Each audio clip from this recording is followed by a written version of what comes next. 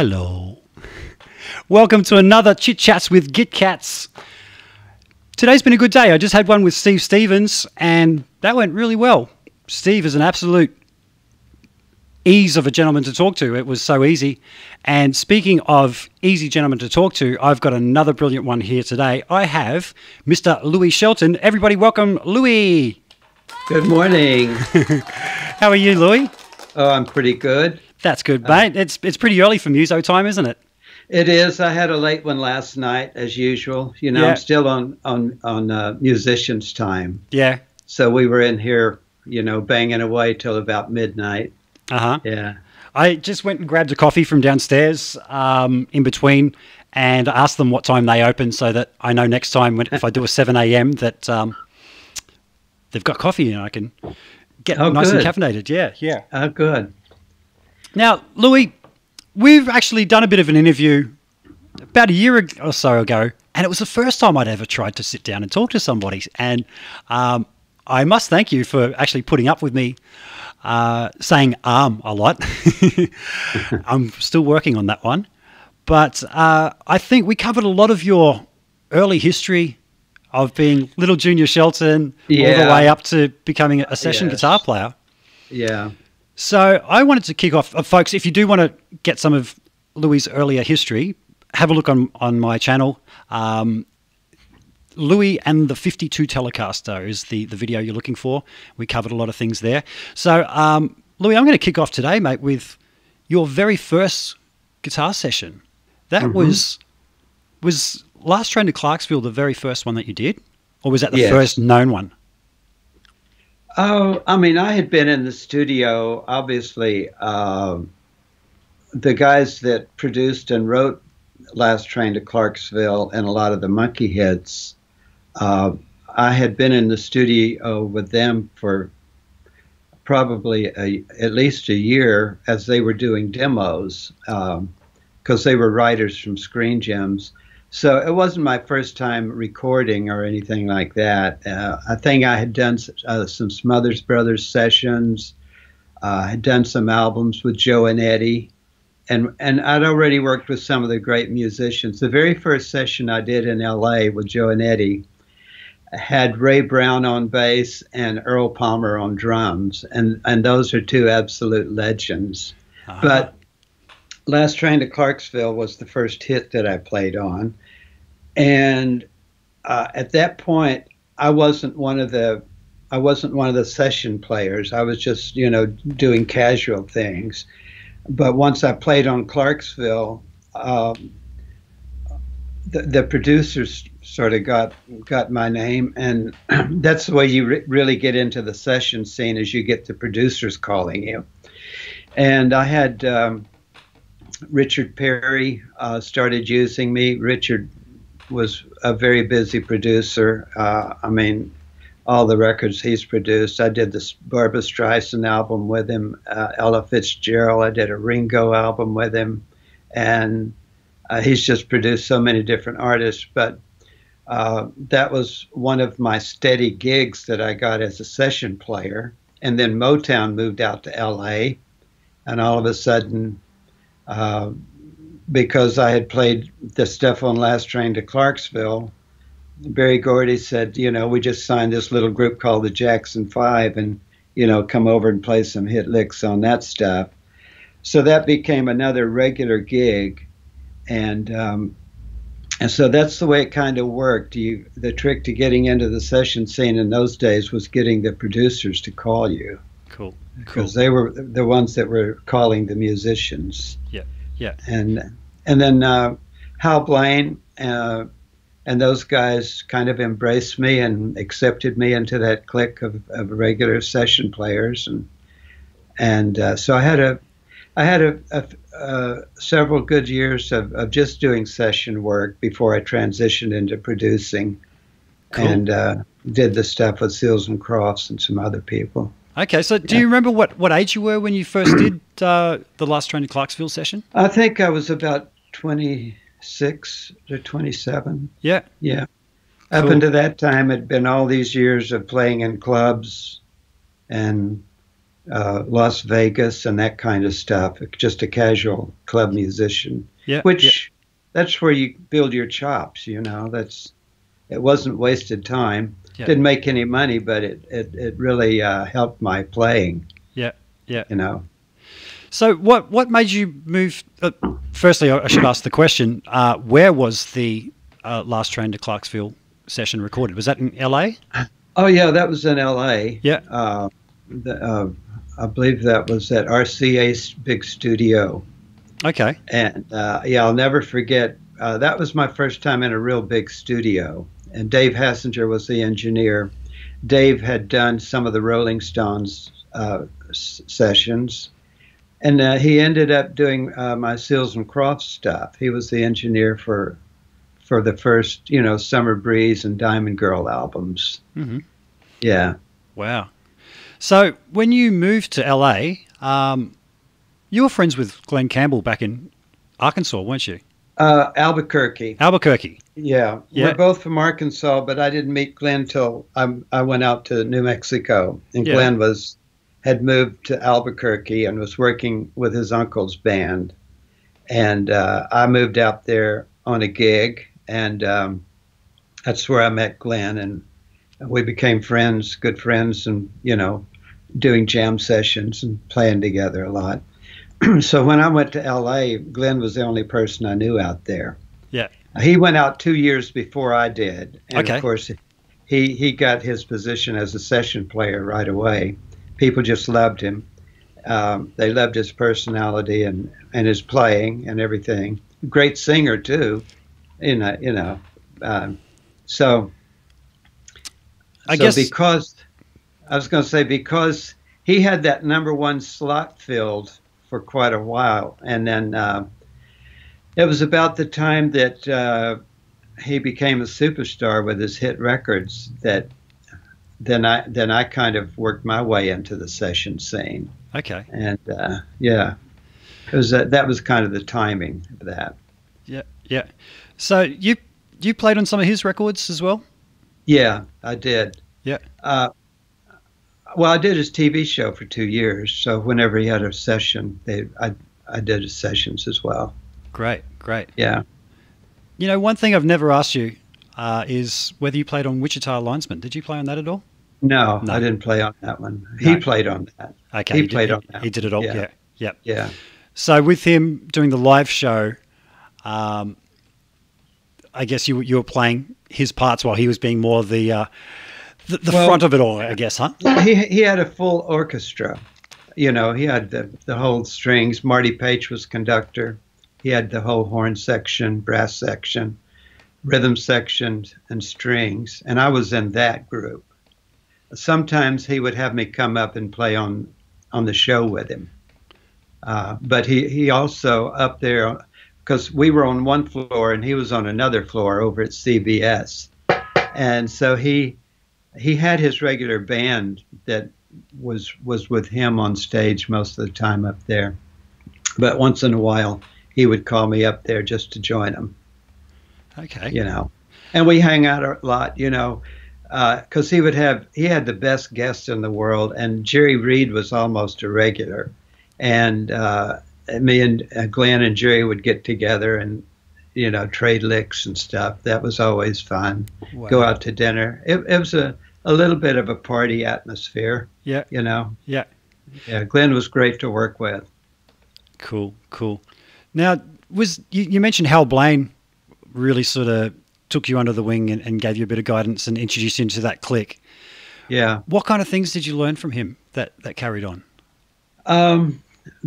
Well, his phrase was "the drummer's God," and and this is a good point, because I've noticed that a lot of young musicians, maybe this thought never crossed their mind, and it probably didn't cross my mind.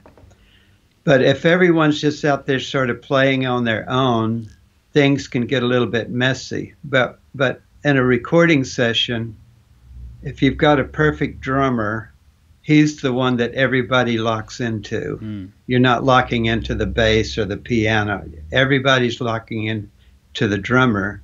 And he very clearly pointed that out to me because, like most guitar players, I was playing a little bit ahead of the beat. You know, we're ready to go, and we're always firing and stuff. And he very nicely said, you know, I really like your playing, and you're going to do great in this town, but you're playing just a little ahead of the beat, and it makes it sound like I'm dragging. So just, okay. You know, and that was a very important lesson. And from then on, I guess I became what they call a pocket player. That's what David Paich calls me, a pocket player. Cool. So everybody's in the pocket together. Yeah. Yeah. Awesome. And it only takes one guy to make a master recording sound like a demo. Absolutely, particularly if it's the drummer. I always say you're only as good as your drummer. If your drummer's no good, the band's not going to sound good. That's right. Mate, I know over the years, and forgive me if I get a bit techie, people, because this is a guitar nerd channel, so we might get into a bit of the technical side of things, but that's why we're here. Mate, you used the same amp pretty much throughout your career, haven't you? Is that right? Oh, yes. Yeah? Yes. When I did the Monkey session, I was playing through a Super Reverb Fender because that's what I had played in the clubs and in Vegas with. So, and that was my only amp.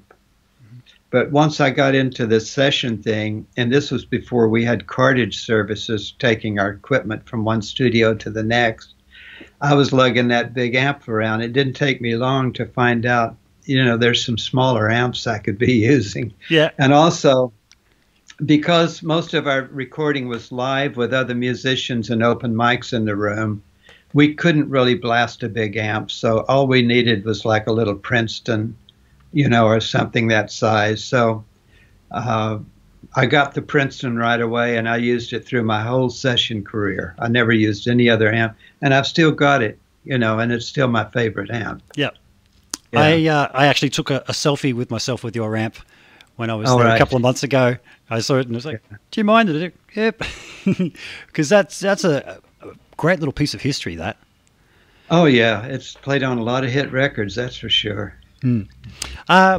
My phone's going off here. Why are you ringing me?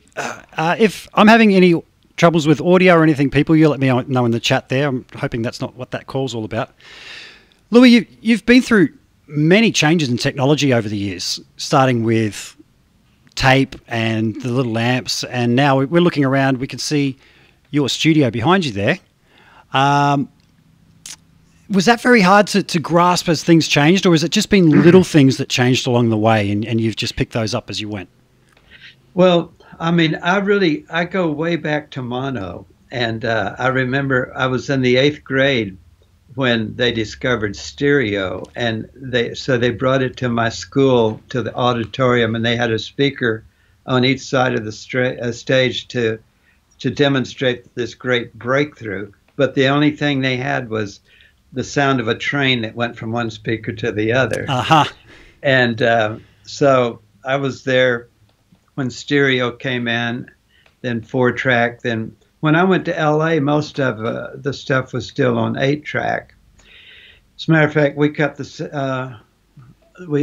Summer Breeze album. He still had an 8-track board at the Sound Factory, but he had gotten a 16-track machine. And then for our next album, he had gotten a 24-track machine. And then I was there when everything went from analog to digital and endless amounts of tracks now. And we had me and Seals and Crofts had a really big studio in LA called Dawnbreaker. That's where Jay Graydon did a lot of his recording. He did the Al Jarreau stuff there, a lot of it, and some of the Manhattan Transfer. And a lot of this gear came out of that studio. It's a lot of old analog gear. And I still use some of the limiters and compressors and reverbs there. But I also use a lot of stuff in the computer, these days. Yeah. So much easier to work with. I don't have to align a tape machine every day when I come in now. Sure. You know? I I do I was recall going you to telling say, me. Sorry, you go, mate. I was just going to say, when I listen to those old records, though, man, they just sound unbelievable. The Mm. separation is so nice, you know. Hmm. But I couldn't deal with the analog stuff anymore, personally, you know. Yeah, And the price of tape is unbelievable these days. yeah, So, yeah. yeah. We were just talking to Steve Stevens earlier about recording an analog back then, and him saying to Billy, "I think I've got a better solo in me," and Uh-huh. he's like, "No, man, that was good enough. Uh-huh. We don't have enough tracks. Every time you tried a new one, you had to go over Right. your old one, so Yeah. you had to be pretty confident that you had another one." Uh-huh.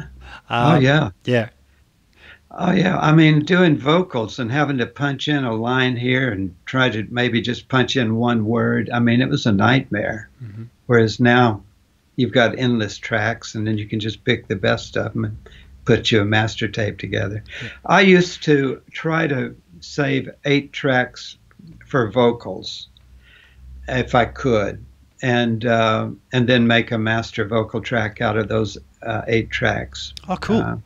Put together a master vocal track out of that. Yeah. Is there any disasters that you can think of along the way where you thought you had everything, all the parts you needed, and then boom, something happened? Oh, there's been a few of those. Like with analog, I remember I was recording England Dan and John Ford Coley over at A&M Records, and we had gone in. I think we were going to do an organ overdub, and so the engineer said, well, "Okay, well, here's some tracks we don't need. I'll erase those." And we had 3 songs on that reel. And he puts it in record and goes out and sets up the microphones. And it not only erased the tracks that we didn't need on the one song, but it also took out a few tracks on the next 2 songs that were like master recording stuff. Another time, well, this was a real disaster. I was recording Seals and Crofts, and we had our this was before we had our big studio. We were in a small garage studio, and there was about 3 feet from the back wall to the recording desk, and then we had the 24 track here. And that was back when we were using David Page and Jeff Porcaro and David Hungate. And we had this track that had been very difficult to get. And Jimmy Seals was out there overdubbing this acoustic guitar, and David said, "Can I run the machine?" And I said, "Okay, sure." So we finished a take, and David hits some button, and the reels start going in opposite directions of each other.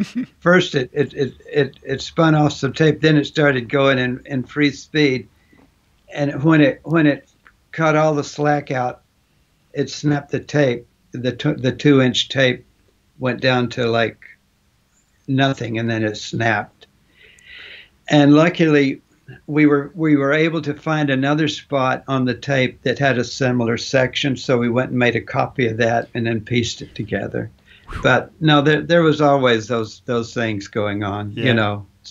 Yeah, a lot of that kind of stuff. Yeah.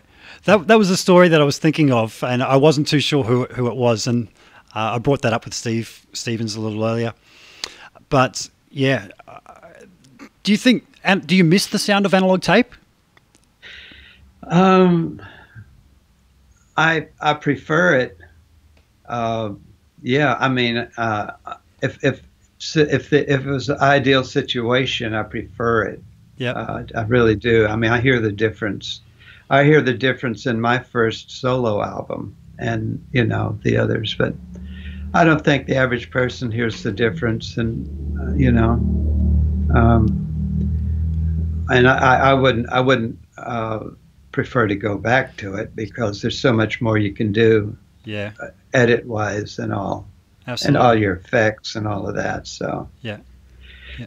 you know, I went to visit Jay Graydon, and Jay has an incredible studio, and he has rows and rows of the most incredible outboard gear. And so he had just, and he's got two 24-track machines in each corner, and a big console across the room.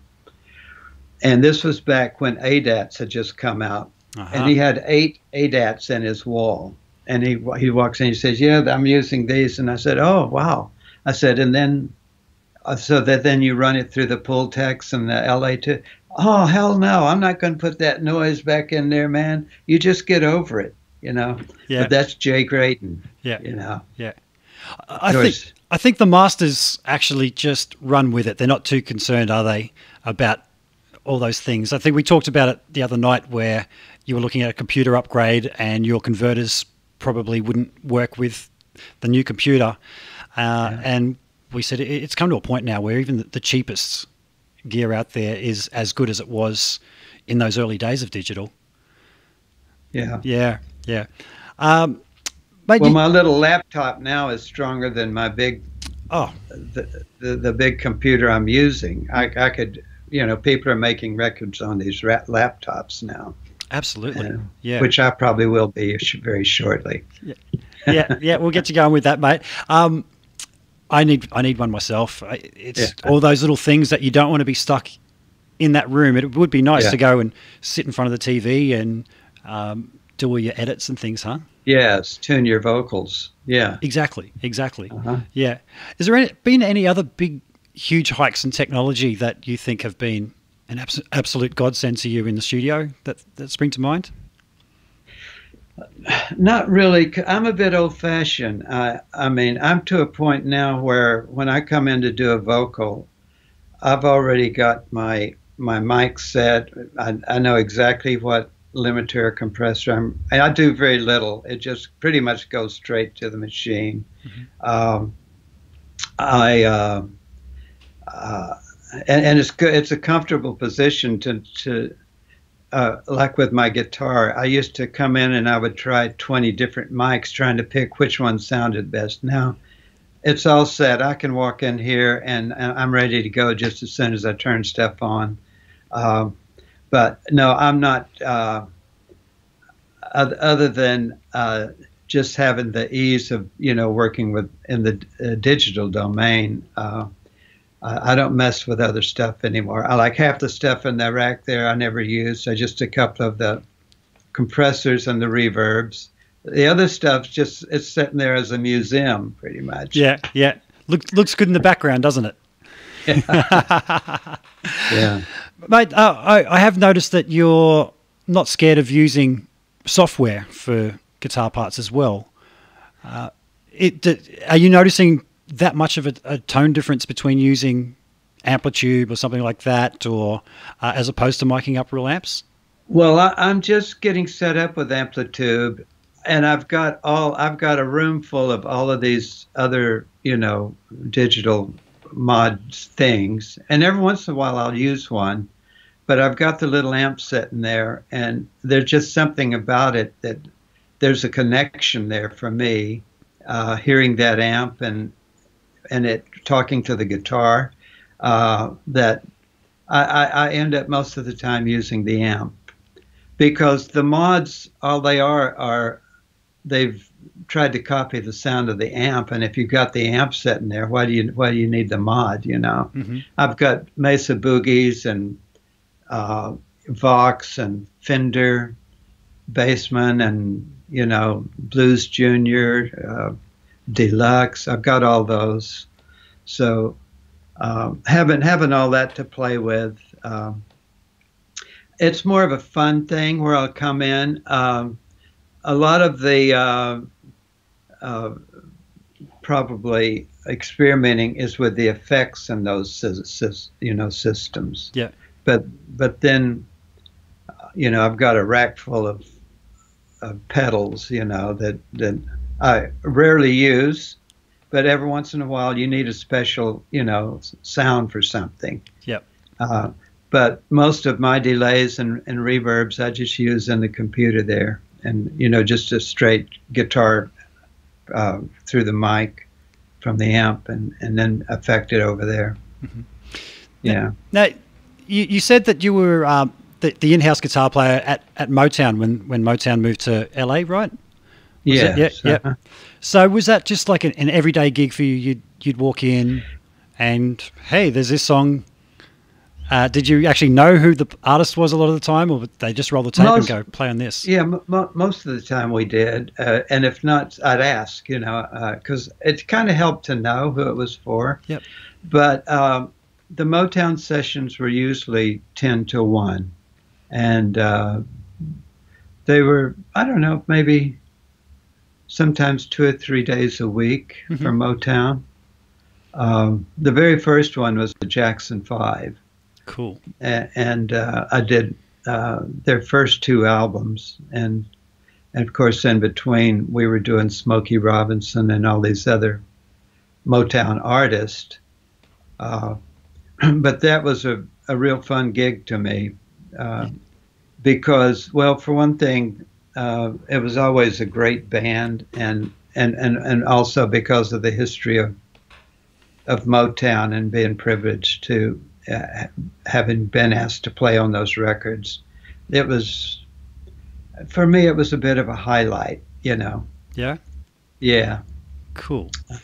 So, what made you venture over into production? Was that something that you wanted to do, or did that just people came to you because they liked the parts that you were doing? And what was that transition? Well, I think from the very beginning in the studio, I was interested in the recording desk, and I used to bother when engineers, and I worked with some of the greatest engineers, Roy Halley, that did all the Simon and Garfunkel stuff. I actually was able to use him on some of my albums. Henry Louis, that did all the Joni Mitchell stuff and a lot of hit records. But they taught me a lot. And these engineers in LA at the time, they had to be very fast, Mm-hmm. because you had a 10 a.m. session, then you had a turnover where the 2 to 5 sessions coming in, it's a whole different group of musicians.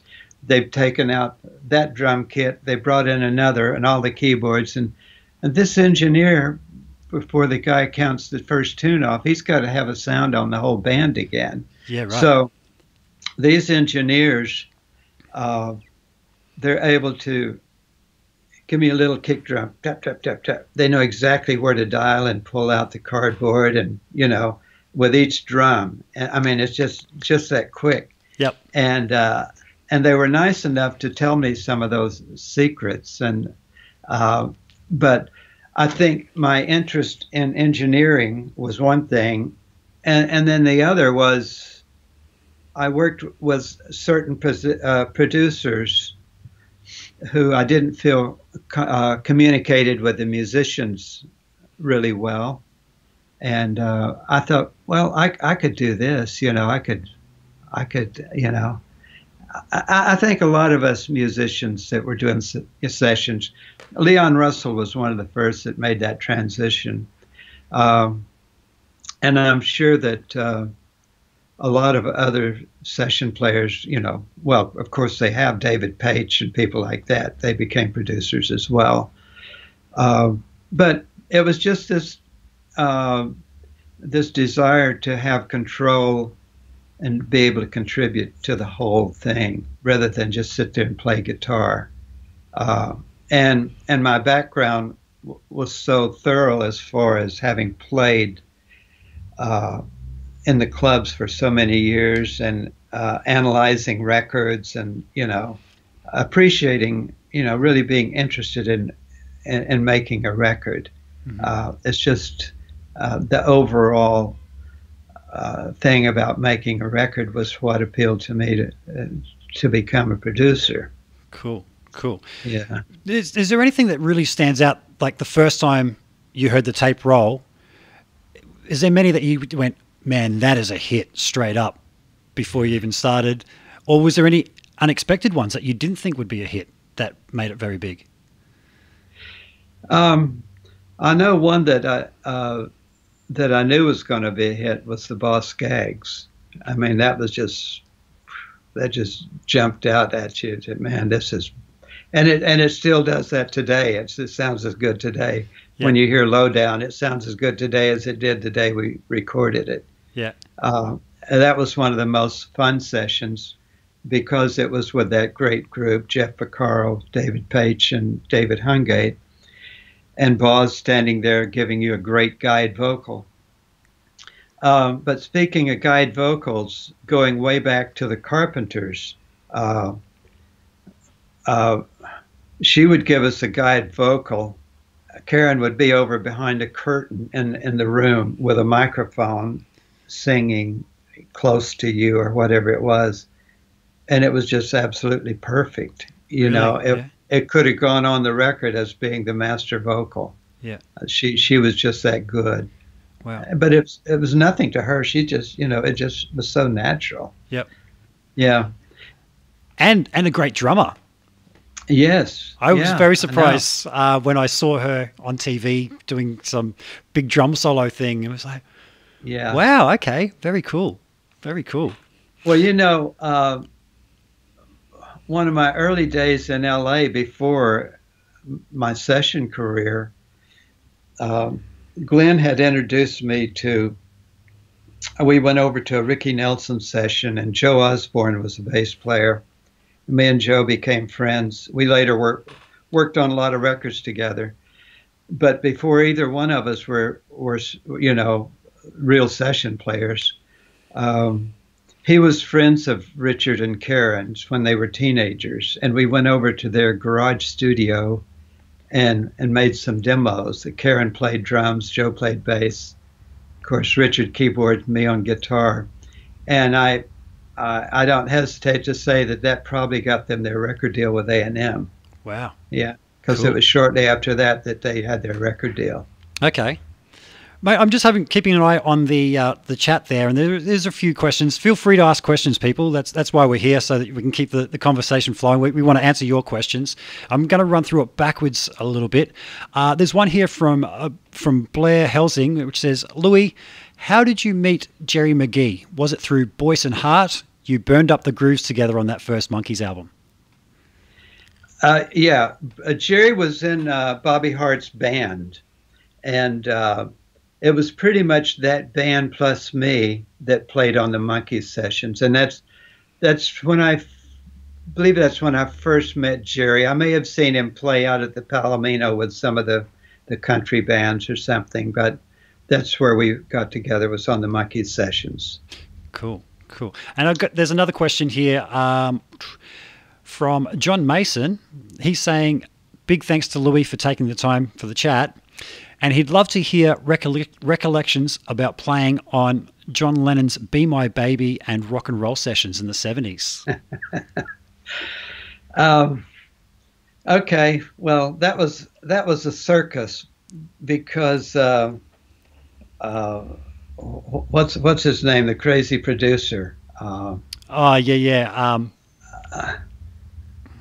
Phil Spector Spector was producing, and so we had a room full of musicians and no charts. They had horn players. It was me, Hal Blaine, Dr. John, and I forget who all was in there. But Phil Spector was already in his crazy mode. I think he was in that mode the whole time I knew him. And but that was the first time I met John Lennon, who was really nice, and it was such a. I felt like when I got a call to do that session that I'd finally made it to the top. Cool. Doing one of the Beatles sessions. Yeah. Yeah, John was really nice when I met him, and he had a bottle of whiskey or something on a swivel by his chair that he could just tilt it over. So by the end of the night, he was feeling pretty good. But it was just a fantastic, the sessions for those things were just, for me, it was a thrill just to be in the presence of one of the Beatles, and especially John. Yeah. Because I was, I had all their records, and I loved the stuff. At first, I wasn't crazy about them because remember their first records were so bubblegum kind of Sure. and I actually had tickets to go see them at the Hollywood Bowl, and I gave them to someone else. Oh, But really? later on, as their records started improving, it was just you just look forward to the next one. Yeah. Man, they were just the way they were just skyrocketing with all of this new kind of writing and production. It was unbelievable, and that they did it all on a 4 track, just unbelievable. Yeah. No. I think the key there is that these guys, they hear a sound in their head, don't they? They know what they're trying to shoot for, and you would try and manipulate the technology available at the time to achieve that. Well, first of all, they were great writers, and then they were great pioneers in arranging and of course they had their arranger there. I forget his name, but that's because I'm old. He was helpful with a lot of those arrangements too, and those great horn things. But they were just very creative, and I mean, if you look at the songs that Paul McCartney has written, it's just unbelievable how anyone can write that many great songs. Sting's the same way. I mean, their catalogs, man, the songs they've written, Phil Collins, Billy Joel, Yep. these guys, you go see their show for a 2-hour show, and every song would have been a #1 hit. It's unbelievable. Mm. Yeah. Speaking of hitmakers, mate, I know you've done some work with Quincy Jones as well over the years, right? Not a lot of work with Quincy, just a few sessions. Yeah. Yep. Yeah. I love Quincy. Yeah. So, very nice guy. Yeah. Am I right in recalling that you said it was on film type sessions with Quincy? Yeah. Yeah. Yeah, more than likely. Yes. Yep. Yeah. Mate, I've also heard you tell great stories over the years to me too about. I'm trying to think who the artist was, where you guys just winged it and played something one take, T-Bone Walker or something, and it made it onto a record, and it was just a off the cuff improvisation. Well, that was that's a funny story. We were doing a T-Bone Walker album, and we had several days of sessions. We get to the last day of recording, and the producer said, "We've got 15 minutes left. Does anyone have a song?" And I said, "Yeah." And I said, "Blues in B flat." And we just played this blues in B flat. He said, "What do you call it?" I said, "Blues for BB." And we recorded it, and it went on the album, Cool. on the T-Bone Walker album. Yeah. Yeah. Yeah. I've got it up there. Nice. Nice. Yeah. Any other happy accidents that came along the way that you can think of that became signature things but weren't really planned at the time, that just came off the cuff? Anything spring to mind for that? Not at the moment that I can think of. Yeah. Yep. Yeah. It's still early for me, man. The cobwebs are still there, Yeah. Yeah. I've actually I'm sure there were plenty of them. Yeah. Well, people are asking you some questions. They might recall some things. I'm just going to work my way back through here as well. What is your favorite guitar, electric and acoustic? Right now, I have probably a 339 and my Telly are the two that I go back and forth most of the time. Okay. And then next to that would be the Strats, and then I have more of a 335 size guitar that I like a lot. I have an old 51 Martin D18 that I use for pretty much all my acoustic recording. But I also have a parlor size guitar that records very well that I use for a little bit of a thinner sound, which is nice. And the rest of them, they're just taking up space. I just got guitars all over the place, but I only played 3 or 4 of them. Some very unique combinations of things going on there. I every time I'm there, I sort of look at them, and there's, like there's your Strat that's got the Greg Fryer neck on there. I think you had an Ibanez with a Valley Arts neck, and all these little throw-togethers. I tell you, the one that I probably play most is this little electrophonic guitar that's got the speakers in it and the amplifier and the tremolo. Yep. I see you've got one back there in the back of the room. Yep. Man, those are and they sound great, you know. I've actually used it on some recordings as well. Oh, really? Yeah. That's my get up in the morning, play guitar around the house. I even started using it for teaching, so that I don't need to plug into an amp. It's all there. Really cool. Yeah. Yeah.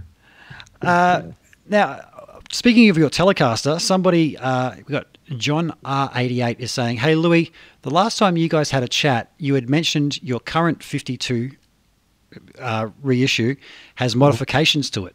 Can you mention what some of those are?"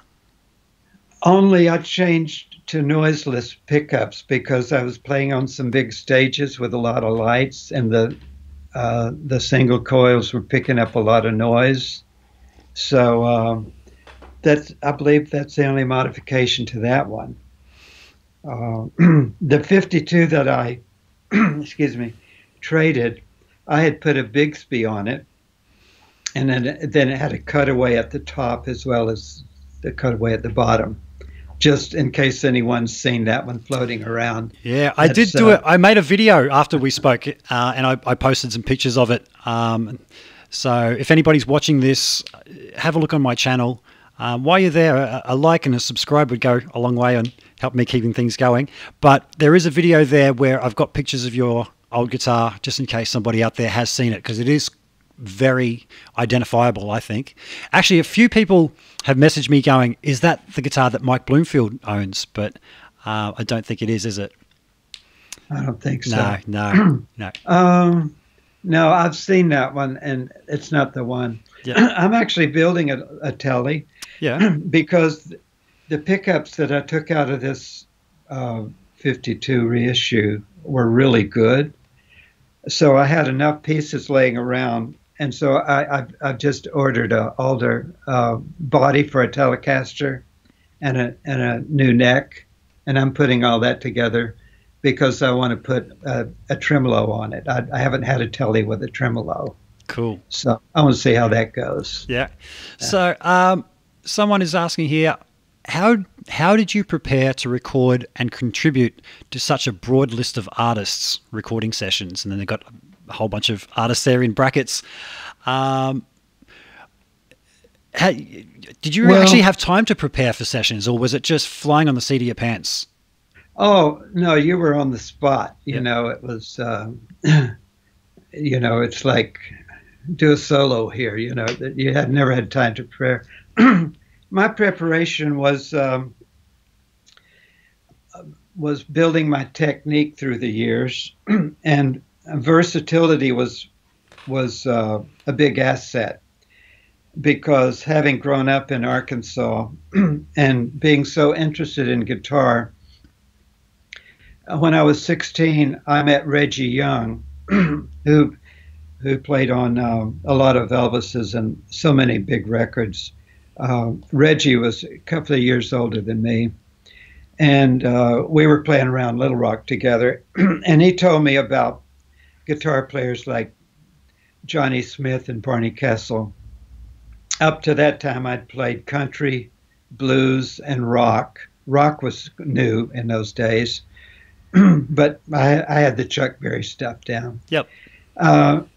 So anyway, I got interested in the jazz, and then I would listen to Segovia, learn some of that, listening to flamenco players, and I never was just a one music kind of guy. I liked all of it. Yep. And I would sit and work on it and these techniques and all that. So when I got to the studios of the session scene, on top of having the technique to do all the, and a bit of knowledge on what's blues and what's jazz, and I'd also over the years in the clubs. I had played the standards and I had played the pop and I'd played all of the stuff. Uh, and so when I got into the studio, I had enough sensibility to know, well, this is this kind of a song, so I need to play this kind of stuff on it.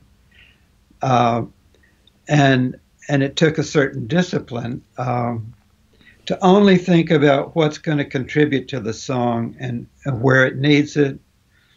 You could never go in there with an attitude of, let me show you how much I can play. As soon as you do that, they don't want you anymore. Absolutely. It's just, you got to come up with the right thing in the right places. Yep. And so the versatility of technique and having listened to stuff, you know, because I was a fan of all kinds of music. Didn't matter whether it was Motown or whether it was Led Zeppelin or whatever. You know, I could, you know, discern what kind of thing we were supposed to be going for. And so that was the way that the stuff I played ended up coming out on the records. Yeah. You know. Yep. So over the years, have you come across many guitar players? You just said about playing the right thing at the right time. Have you come across many guys that you thought had the goods, but just maybe their ego got in the way and they felt that they had to actually impress you with their playing and not just play the right thing at the right time? You come across many guys like that? Without naming names? I haven't, because if they would have gone into the session scene doing that, I wouldn't have. They wouldn't be there. Yeah. But because from the time that I got into the studio scene, shortly after that, other young guys with versatility, like Dean Parks and Larry Carlton, Jay Graydon, Steve Lukather, Michael Thompson, all these, Tim Pierce, they can all play anything. Now, the older generation of guys came from bebop backgrounds, and they were fantastic players. They were, you know, star jazz players, Barney Kessel, Joe Pass, Howard Roberts. They didn't embrace, you know, the new kind of rock and roll stuff. But that's because they should have been on a stage playing for the people that love their stuff, you know, because that's what, you know. I remember one of the best sessions, one of the most fun sessions for me was a Peggy Lee session, and Howard Roberts and Dennis Budimir. There was the arranger had written this thing for those two guitars, and I was just playing the chords, and it was so beautifully played and read. And I'm not a reader, and but I always let people know I'm not a reader. You know, if you need someone to read notes that somebody wrote, you got to get someone else, because I don't, you know. I can get to a certain point, but then if you start throwing sharps and flats to me, it's, you know, I don't want to know about it. Yeah. So most of them just said, "Oh no, just come in and play your licks, and we'll be okay." You know? Yeah. So if anybody's out there that's interested in becoming a session player, from somebody who has lived a very successful career like yourself, what kind of things have you seen people can try and work on? What qualities are desirable in a player, and what tips could you hand over to somebody looking to become a session guitarist? Well, the bar is so high. You know, if you look at guys like Michael Thompson and Tim Pierce, they've got all the sounds, they read, they've got all the styles, you know. So you've got to get to that level as a player, and then you've got to get the ear of some producer that needs you, you know, like a David Foster, because there's not a lot of that kind of work going on anymore. I mean, but I'm sure LA is not the only place where sessions go on. There's all the major cities, there's recording going on. You just got to get out there. You got to get your technique and your sound, and that kind of stuff together, and then you've got to somehow get to the ear of whoever's putting sessions together.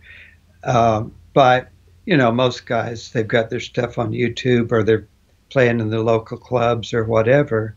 You've got to get out and be seen and be discovered somehow. And it's usually a step-by-step thing where you get one thing and that leads to another. And but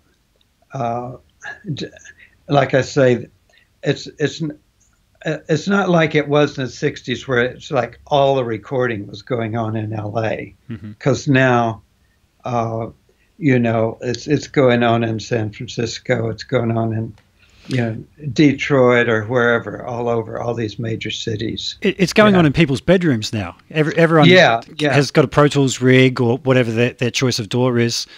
And I don't know if that's been, I mean, that's a great thing, because you don't have to have the money for these big expensive studios. There's a lot of current stuff that's out there. There's this young girl, Billie Eilish, that the younger people are into, and her brother produced all that on a laptop at home, and apparently she's just sitting on her bed recording all that.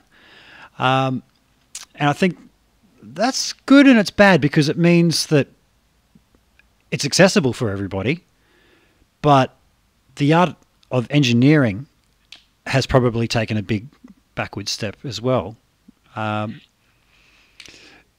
you think that has that affected the quality of music these days, do you think? Not, people just making on their own, not having that guidance of a producer. I mean, you've produced a lot of big albums for people.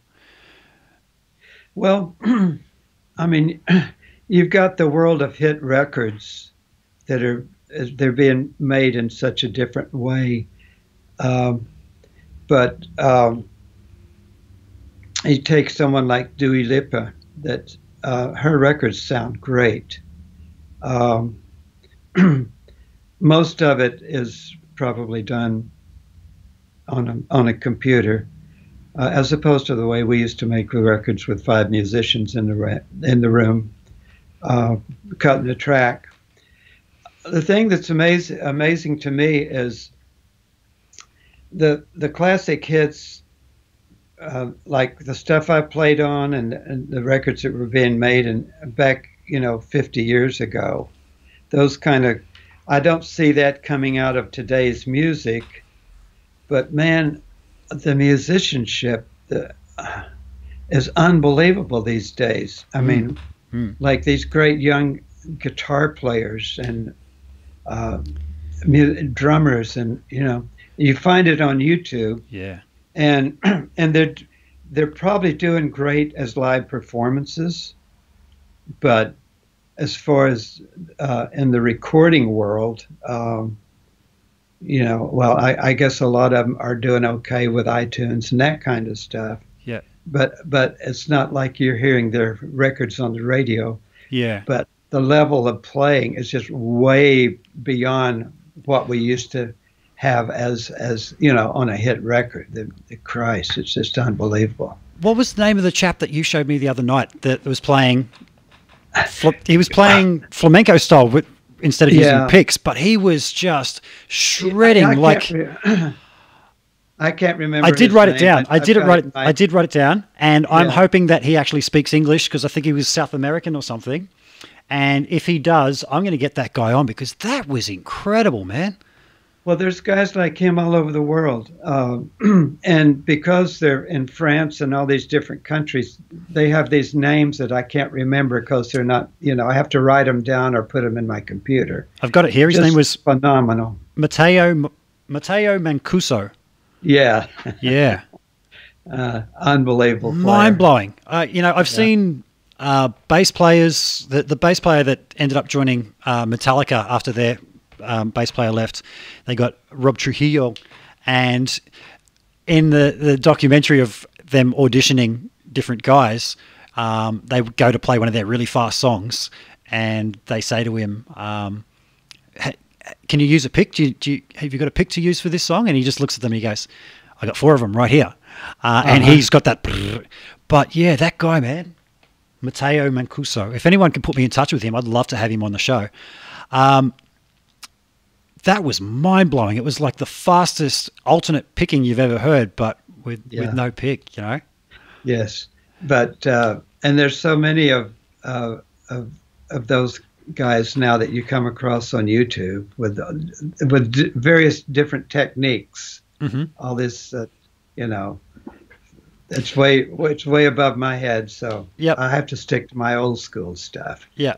You know, obviously you've seen people come along that have raised the bar as you've been going along. And I think you told me one time about seeing Clapton for the first time. You guys all went to see Cream. Am I thinking of the right person? Was it Clapton or was it Hendrix? It was Clapton. Yeah. I did see Hendrix at the Hollywood Bowl too. Yeah. And that was great. Yeah. But when Cream first came over and played the Santa Monica Civic,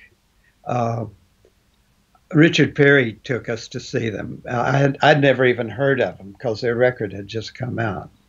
And, it was, you know, he was one of the first guys that really fused blues and rock, or whatever you want to call it, in such a nice way. But especially on their Cream records, I like the stuff he did as Cream. I didn't feel like, even though he was commercially successful later on as a solo artist, to me it didn't have the same. It didn't grab me as much as the Cream stuff did with that group. Yeah. Yeah. He's a great player, you know. Yep. It's just there was no White Room and that Sunshine of Your Love and those kind of songs that featured so much great guitar, you know. Mm-hmm. We do have a question here from Jose, who drops into a lot of my live streams. Hi, Jose. Question for Mr. Shelton. Who was the best producer you worked for in Hollywood during your session days? And did you play along with Tommy Tedesco and Glenn Campbell? Well, I did play a lot with Tommy, on sessions. Yeah. As far as the best producer, that's a good one. I tell you, Bill Schnee was an engineer, and he ended up producing Boss Skaggs and a lot of other great artists. But as far as an engineering producer, he was one of the best that I ever worked with, because he worked on so many sessions before he was a producer. For all the stuff I did with Richard Perry and people like that. And so if you judge him on there's my watch. If you judge them on their engineering chops, I would say that it was Bill Schnee. But Richard Perry didn't do engineering at all, but he was great at getting people to do specific jobs. Like, he got the right musicians, he got the right arranger, the right engineer, the right studio, and that approach to producing really worked out well for him. Uh-huh. So another one was Roy Halley, that did all the Simon and Garfunkel stuff. Because he would come up with ideas of putting a speaker over into the lift well and getting that kind of reverb and doing and pulling the best performance. Well, not pulling the best performance, but allowing them to have the best performance by just having things set up to where all they had to do was perform. And the thing with these guys like Roy Halley and Elliot Shiner, that did a lot of the Steely Dan stuff, he mixed my Art Garfunkel album. They would never play the stuff on the studio monitors. They carried these little Radio Shack speakers and they'd set that up, and Cool. that's the only thing they would play it on. Yep. Roy had what was those little boxes that we used to have. Oratones? Oratones. Yep. He liked oratones. Mm-hmm. And they said, no, once you get big speakers going, you don't know what you have when you leave there. So that was one of their things. Most of them shared that. Funny you should say that, because I know you've got the NS10s in your room, and I'm an NS10 kind of guy with a sub. But a lot of my mixing I've got these tiny little speakers on each side of my iMac here from Altec Lensing, and I actually read somewhere that's what Bob Clearmountain uses for the majority of his mixing. And when I saw them, and I read that they were the old ones that came with G3 computers, the old Mac. Yeah, I saw those in a computer store one day, up mounted in the corners, and I said to them, "This is going to sound really stupid, but would you sell me those speakers?" And they gave it to me for $10, and that's where a lot of my important mix decisions are being made, is right there. Yeah. So yeah, I know some of my best mixes were on Oratones. Yep. Yep. But I've been on the NS10s for 30 years, I guess. Yeah. I guess once you know them, right? Yeah. Yeah. It's a case of, I get a lot of people ask me, what speakers should I buy? Pick something and stick to it. And the reason I've stuck to NS10s all these years is I worked at CFM and Gold FM as a producer. I'd record voiceover all day, and I'd wake up the next day and hear my work from the day before on the radio and go, oh, that didn't work. Okay, won't try that again. And then sometimes you'd stumble on something and go, oh, okay, that sounds good on air, and remember how that sounded on an NS10. So I guess it's all about learning a speaker, isn't it? Yeah. I want to say hello to Jose anyway, because I think that's my bass player friend, isn't it? Jose? Let me see. If I scroll through, if you're there, mate, are you Jose Benito Martinez Jr.? Does that ring a bell? Oh, I don't know about that last part. I only know Jose. Okay. There's probably a few of those. We've just had a super chat come in. Arkansas has been the birthplace of so many amazing guitarists and artists. Glenn Campbell, Louis Shelton, Johnny Cash, Ronnie Hawkins, Levon Helm. Was this coincidence, or was there something special about Arkansas? Was that a scene thing? Do you think you guys all learnt from each other? Or? Well, no, but there was something about that part of the country where we all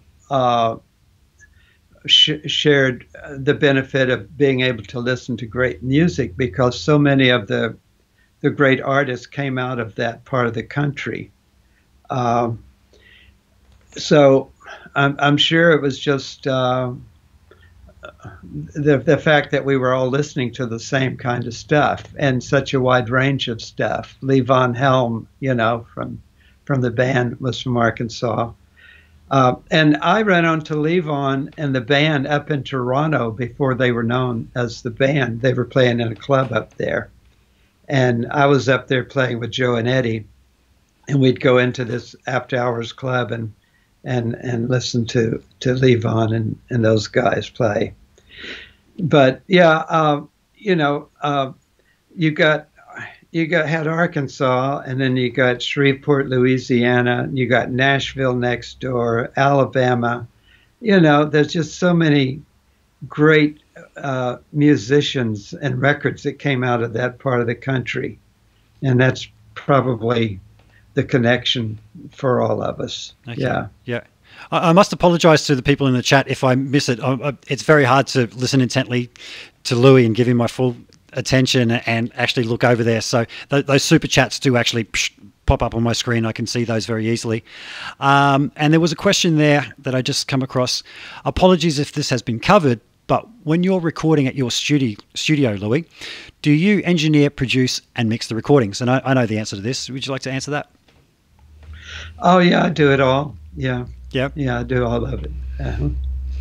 Do you ever hand it over? Do you have important projects that come through and you go, well, this is a job for so-and-so mixer? And if so, who's your preferred mixer if you've got to hand it over? Oh, I haven't done that in so long. I've been doing everything myself for so long. If I go down to Melbourne and I'm going to do a band, if I'm doing like a full band, I prefer to have an engineer because I'm I'm more concerned with the music than whether a mic is in the right place or something like that. Yeah. So when I'm doing a full band, uh, I, uh, I prefer having a recording engineer. Yeah. Cool. I personally wanted to ask you a little bit about, and I felt a bit awkward asking you to sign this the other day because my friend brought it over and said, "Oh, man, can you get this signed for me?" And I don't like doing that with my friends, but he brought over this, which you kindly signed for me, which is Lionel Richie's "Hello." Yeah. And man, like that was a very huge song when I was in primary school, and I never heard over the years who it was that actually played on that, but that always stood out to me. It's like, man, I wonder who that was. And then years later to find out that it was you and that you lived on the Gold Coast here. What can you tell us about that song and that solo? I was disappointed when I left because I thought, oh, gee, he only had me play on a ballad. And but then a few weeks later, I ran onto the keyboard player at the NAMM show, who had been there when I did that solo. He said, "Man, I heard that song on the radio." He said, "That's going to be a hit." I said, "That ballad?" He said, "Yeah." And it turned out it's been one of his biggest ever, singles. Yep. But they had 3 or 4 other guitar players do that solo before me because I was actually in Australia producing a band down in Melbourne. Okay. And when I got back to LA, they said, Lionel is trying to get in touch with you. He wants you to do a solo because now his producer used to be one of the arrangers for the Motown sessions I did. And he said to Lionel, he says, I know who could do that solo if we could just find him, Yeah. So that's how that all came about. I went over and did that solo. Yeah. And turned out to be a good one. So one thing about that solo is the beautiful little octave phrase through there. And just watching you play, I've sometimes seen you doing your octaves as, I guess the best way of describing it is as a C shape. If you were to play a C shape chord and you've got the root notes within that chord, I've seen you slide things around that way. That's not something I've ever seen anybody else do because they usually do the 2 fret apart thing. Yeah. I don't know. It's just, I guess, just one quirky little thing I do. Yeah. Because most of the time I do play the octaves like Wes Montgomery did with that shape. Okay. Is that what he did, huh? Oh yeah, that's the way that was his shape for the octaves. Yeah. Yeah. Right. Cool. And. But yeah, I definitely, he was one of my favorite players, and I owe part of that solo to Wes Montgomery because that was definitely his thing. Yeah. Yeah. Cool. Yeah. Cool. So we're just talking about the Lionel Richie song. I was listening through some stuff. I think I've got a record over there, and Deep River Woman came on the song. And is that you playing at the start of that? Yeah. Yeah. Pretty sure. Oh, because that's that's a beautiful sound, man. And just the chorus that you were using. And I've looked through just your little pedal collection there, and I see you've got the classic Arion chorus, the little plastic one, which I also have here. There's 2 models. Yours is the slightly different one. Do you remember what you would have used for chorusing and stuff? Now, this leads on to, I did see another question scan past, and you actually just talked about that you use the same amp for everything. But in terms of pedals to a session, was there certain go-tos that you'd take along to sessions? Well, in the very beginning, we didn't have pedals. So they just sort of came in one at a time. First you had an overdrive, then maybe a chorus, then compressor. But they were always just the most basic Boss, Roland boxes, which was the first ones that came out. Yep. Just the most basic stuff. Like when I did the solo on Lowdown, I only had one pedal with a battery in it, and my guitar was plugged into that, and out of that into the amp. Mm-hmm. So when I'm playing the clean rhythm sound throughout the song, I didn't have the pedal on. Then when it got to the solo, I just clicked on that little cheap $40 whatever it was. I don't even remember what it was. Yep. Same with ABC on the Jackson 5.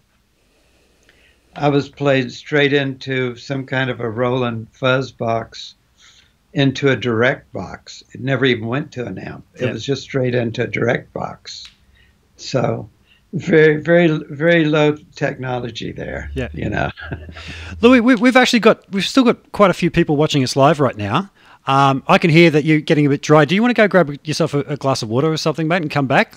Because I actually, you're good. I'm okay. Because I actually need to have a bio break. I only just learnt that term recently. That's what So if anybody has a question that you'd like to ask Louis, and I will let him answer that while I have a bio break. Okay. First person to shoot a super chat. Louis will answer while I go take a break. So I'll just wait for something. Or it doesn't have to be a super chat. It can just be a normal chat if somebody has any questions. Jan is actually in the house there. He dropped a really nice comment earlier. Let me scan back and find that. Where was it? Special thanks to my pal Louis, who dumped his studio on me when he left for Australia. And thanks for the addiction, Louis, and introducing me to that Rick fellow. I don't know who he's talking about. It might be me. So it's nice to see Jan there. Mate, you're making some great guitars, Jan. Loving it, mate. Loving it. As Louis said earlier, he plays that all the time. Mine is just always within reach, and that's what I use now for around home. I'm going to talk to you about some design ideas I have myself for Mark II. But let me see. Did Louis ever play on a Burt Bacharach session? I don't believe I did. No, I didn't. I would know if I did. But nothing springs to mind yet. Interesting thing about Burt Bacharach is we did our mastering at A&M with Bernie Grunman. He had a little room at A&M, and in those days they had the cutting lathe for where they would actually cut you a record there of your album for you to take home and listen to make sure you like the EQ and the level and all of that sort of stuff. Most people, you might take one home or two and bring it back and say a little bit of this there. Bernie said that Burt took 80 records, 80 trips home with an acetate sample, and would come back and make that many changes. And he was so ridiculous with his perfection that he said that he just hated to see him walk in the door. Because he knew it was a nightmare. Yeah. I'm going to ask you a quick question, and then I'm going to just whiz off for a second. We were watching a little Partridge Family special recently together, and you actually played all the parts of Keith Partridge on the guitar, didn't you? That wasn't really Sean Cassidy playing. That was you. And I don't think he was too happy about that, because he actually played guitar and was told, no, Louis is going to do it. Oh, you mean David Cassidy? That. David Cassidy, sorry. Yeah, sorry. Yeah, I'll let you answer that, and I'll be back in a second, mate. Okay, buddy. Yeah, the Partridge Family was mainly David Cassidy when it came to the studio recording. And David was quite into the whole recording thing. As a matter of fact, I had a guitar that I'd had custom carved.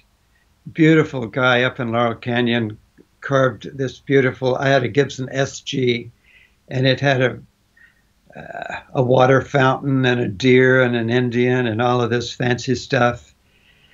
And every day when I would come in to do a session, David would say, "Man, I love that guitar.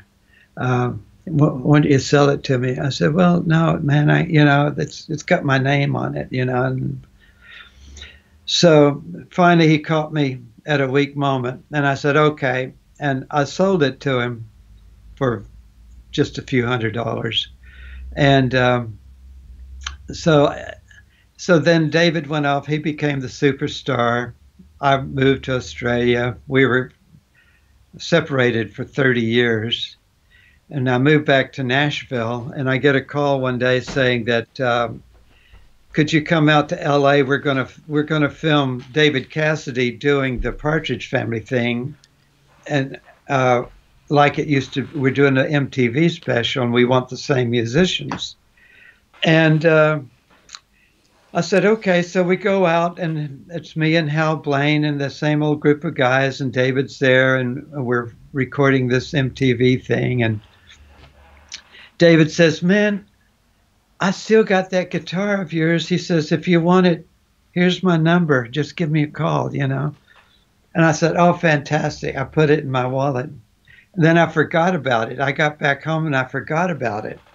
And one day I pull up my email, and there's this guy that says, "I just bought this guitar at an auction from David Cassidy. And could you give me a little bit of history about it?" And my heart just fell to the ground because I knew if he brought it to some auction, he probably paid a ridiculous price for it, and I would never be able to get that guitar again. and in those days, I had an email program that after so many emails, it would just all of them would just disappear. And that email disappeared, and I never got back in touch with that guy. But that was my David Cassidy story while you were gone. Well, thank you for covering, mate. There was a question there from my friend Big Fella Link asking about John Lennon. Mate, I'm assuming you must have just dropped in recently because he did cover a bit about playing with John. It's a great story there. There was another super chat that came through from Jose. Thank you, Jose. That's great, mate. And he says, Mr. Shelton, best recording studio to work in Hollywood. Radio recorders, RCA studios. Have you got an opinion on that? Where was the best place you worked at? I like the Sound Factory. I didn't like the big studios as much. The Sound Factory, that's where we did the Motown stuff and Summer Breeze. It was a small studio, more intimate, and I just prefer those kind of studios. I loved A&M. That was just a great facility. They had Studio B, where so many hits were recorded in that room. Carole King. I did my first England and John Ford Coley albums there, and but it was a wonderful facility owned by Herb Alpert and Jerry Moss. That was just a great company. But I would say those were my two favorite studios until we built our own studio. Then that was my favorite because we had everything just like we wanted it, Yep. It's ideal. Yeah. Mm-hmm. So somebody is saying, play something, anything. I'm not sure if you're in the mode to play anything or actually set up. Oh, your computer would pick it up. But they're also asking, where is the 52 telly? And I'm just going to say you're probably referring to the video that we did a year or so ago. And that was, I'm assuming they're talking about the genuine 52 that I had that day. And that was lent to me very graciously by someone who didn't want to be named. He doesn't want people to know that he's got it, and I just had that for a day or two, and I thought I got to get Louis around while we've got that. So yeah, I'm not set up to play anything. Yeah, I didn't think your amps or anything was set up. No. If you want to hear Louis play, it's all over the internet. Now you mentioned Seals and Crofts, and you produced quite a few hit albums for them, right? Yes. Yeah, and Summer Breeze being a very huge song. Mm-hmm. Yeah. Did you write that song? Did they write that song? Did you just come up with the guitar lines to it? No, they wrote everything themselves. Yeah. Yeah. Jimmy was the main writer. But we were in a band together uh, uh, before they were Sills and Crofts. And it was that band that actually the two of them were in the Champs and that did Tequila and all that. They did that for many years. And when that fell apart, they put together a little four-piece band in L.A. for a while, and their guitar player left, and I joined, and then we played the clubs uh, in L.A., and then we went to Vegas and played Vegas. Then at some point, I got into the session scene with the Monkees, and Seals and Crofts got together as this duo and started writing these great songs. And then they had a bass player, Bobby Leidig, that joined them. And they were playing all of these great little clubs around LA and really got a great following and eventually got their record deal. Meantime, maybe over the course of a year or two, I had started producing.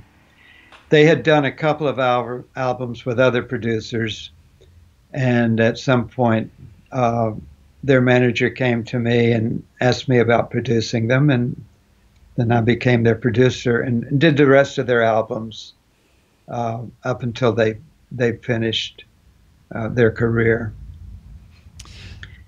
Now, Louis, you posted something recently on Facebook, and it was a song by your son's band from a few years back. And I remember listening to it and then thinking, I've heard this song on the radio before. It was more of maybe an alternative, I guess you'd call it, hit, or just a really rockin' kind of song.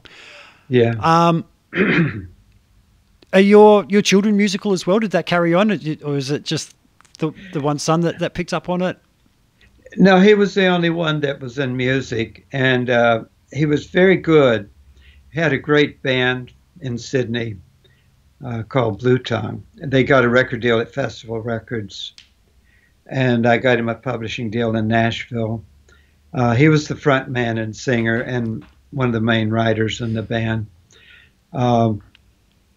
But he decided he'd rather be a businessman, so he got into real estate, and he got out of the music thing altogether. Okay. It was too unstable for him. Yeah. And at that point, the music business in general was somehow more unstable than it used to be in the old days. And he's a family man and didn't want that lifestyle. So, but he was very talented. I think he could have made it. I think they were one of the best bands that were going at the time. Yeah. Yeah. Now, just talking about producing Australian artists after you moved here, actually, I didn't recognize the name at the time, but I was a very big Southern Sons fan, and I do believe you produced their second album, which I went back and re-listened to, and the production on that is great, and some really good songs. I'm just trying to think who else. Noiseworks, you had a hand with in Noiseworks. What other artists am I thinking that you've worked with Australian-wise? Anything spring to mind? Well, I did Peter Couples' album. I've worked with Peter a lot, Peter Couples. There was a Sydney band, Mother Hubbard, that I produced. Yep. Yeah. Which was Alex Lloyd's band. Yeah. Now I'm doing a bunch of stuff for Australian tourism and Australian health with the COVID-19 thing. Yep. I'm doing a bunch of productions for them now. Yep. For when this whole coronavirus thing, gets over with. They're putting together some tourism commercials and stuff. So we're working on that. And I'm working on a new album for myself. Cool. It seems like I go from one to the other, There's always a new album in the works. Yeah. And And I'm producing some other new artists as well. Yeah, Cool. but Cool. we're not talking about that yet. Yeah. Yeah. Yeah. So just to go back to Southern Sons, I do remember you saying to me that that Jack Jones slash Erwin Thomas again. Jack, if you're watching, man, I'd really love to have you on here. I did email him a couple of times, but I haven't heard back. Well, that was a great band. Jack's a great guitar player. He was one of my biggest influences, man. One of my biggest influences at a very influential age. Virgil Donardi was the drummer. Yeah, yeah. Killer drummer. Absolutely. Now, I do remember you saying that Jack was the kind of guy that would rent 10 Marshall Plexi heads, play through the roll and find the right one. Yeah. Yeah. So have you worked with many guys that are really that pedantic about their tones? Well, I have worked with a lot of guys that want to crank those Marshalls up, on number 11, and I don't enjoy that personally. Yep. I have to leave the room. Yep. But they're hearing something there that when they get it right, they know it's right. But I just let them do that till they're happy with it. Sure. And so I'll push the record button. Yeah. I understand that volume of being around that, but having said that, it's very popular now to use a load box and speaker impulse responses to recreate the cabinet. When I was talking to Steve Stevens earlier today, he logged in about half an hour earlier, and I had a good old chat with him, and we were just talking about his use of speaker IRs now, and that he doesn't mic his cabinets live anymore because it just sounds so good to use impulse responses. I had Bob Spencer from Rose Tattoo, The Angels, etc. And when he gave me his album to listen to, I was just gobsmacked at how good the guitar sound was. And he said that was all impulse responses as well. So what I'm getting at is by using load boxes, that thing that those guys were going for by cranking that Marshall to 10 is achievable now in apartment room living. And there is that difference. I can feel it where the amp starts to compress in a certain way and everything. So yeah, it's not just a wanky thing that some people are like, oh, it has to be this loud. There is a certain life, and I'm just trying to think of the term for it. I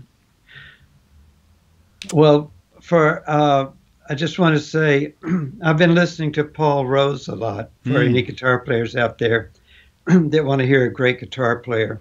He's in England, and he's using Amplitube. So he's kind of put me onto that. So we're going to be exploring that. I think if I do go away from the amp at all, I think that's something that I'd be able to use because he gets a great sound out of it. It sounds very natural and very versatile. Yeah. He was a great player. You texted me last Saturday night or something to say he's live streaming now, and I was actually at a friend's place, and she straight away put it on her big screen TV, and it was very creative what he was doing using the program Ableton Live as a looper, and then putting things down and playing. He wasn't trying to play fast. He just had that feel, very much Dave Gilmour style or something. Just talking about amps, mate. Somebody mentioned to me a while back, and I wasn't sure if it was true or not, and I think I did ask you about it one time, about adding a master volume to your Princeton. Did you get that modified? Oh, yeah. I had the whole Paul Revere mod put onto my Princeton. I lost the reverb knob because he put a master volume on it, and you can. It's got so many different things where you can pull the knobs out. My son-in-law Corey Fite was a great technician, and he was working at Valley Arts at the time when they were over in North Hollywood there. Over in the Valley. Yep. And he did that mod for me on my little Princeton. That gave me the master volume where I could crank up the preamp and get, some dirt going. Yep. But at a level that we could work with in a live recording situation. Yeah. And that was before we had master volumes. Yep. It was unbelievable, and that's the way I like to use it. Yep. Yeah, I can just dial in the exact amount of dirt that I want, and still not having it, blow my ears, with such volume. Yep. So. Yep. So that thing I was talking about with using a load box and speaker impulse responses, that's exactly the same thing. It's like having a master volume on your output tubes. Not a master volume. How do I say it? Being able to, you just said about your preamp, being able to turn the preamp up and then turn it down at the output. Well, imagine being able to get those output tubes pumping as well, but at a whisper quiet volume. That's the beauty of that. Yeah. Yeah, I have one of those on the shelf too over there. That if I use a bigger amp, I use that one. Yeah, cool. But I rarely have a need for anything other than my Princeton. Yep. Yep. And I have a Blues Junior that's very similar. Yep. It's got the master volume as well. Cool. My little Princeton still has the 8-inch speaker in it, and of course the Blues Junior has a bigger one. So if I go to a small club or something, I'll just take the Blues Junior. Yep. If I'm playing in a bigger band, I'll take the Hot Rod Deluxe or something like that, Mesa Boogie. Yeah. There's something to be said about a smaller speaker, isn't there? When I was talking to Bob Spencer the other day, he said, particularly with the Angels, he was recording with an 8-inch speaker. Just over my shoulder there somewhere, I've got a little Vox AC10 and mic'd up. It just sits in a track perfectly. I don't have to EQ it. It's just right.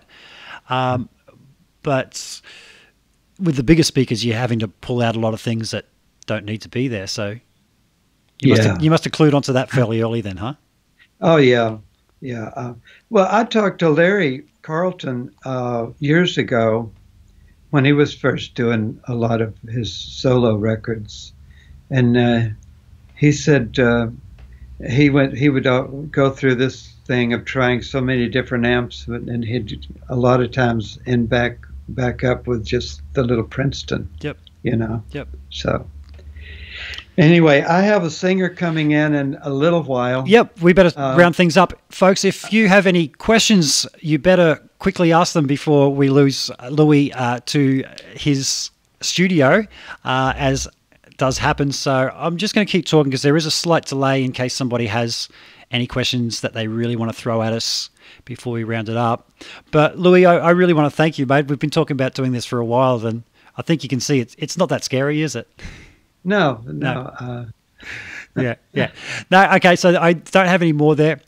Louis, thank you so much for your time, mate. Thanks, Rick. Yeah, I'll be in touch very shortly. Thank you to everybody that tuned in, and I'm going to hit the end screen button now, and you're going to see my beautiful logo. Please like, subscribe. My channel is very small at the moment, but I've got some absolute ripper guests coming, and those little subscribes go a long way in helping me keep this going.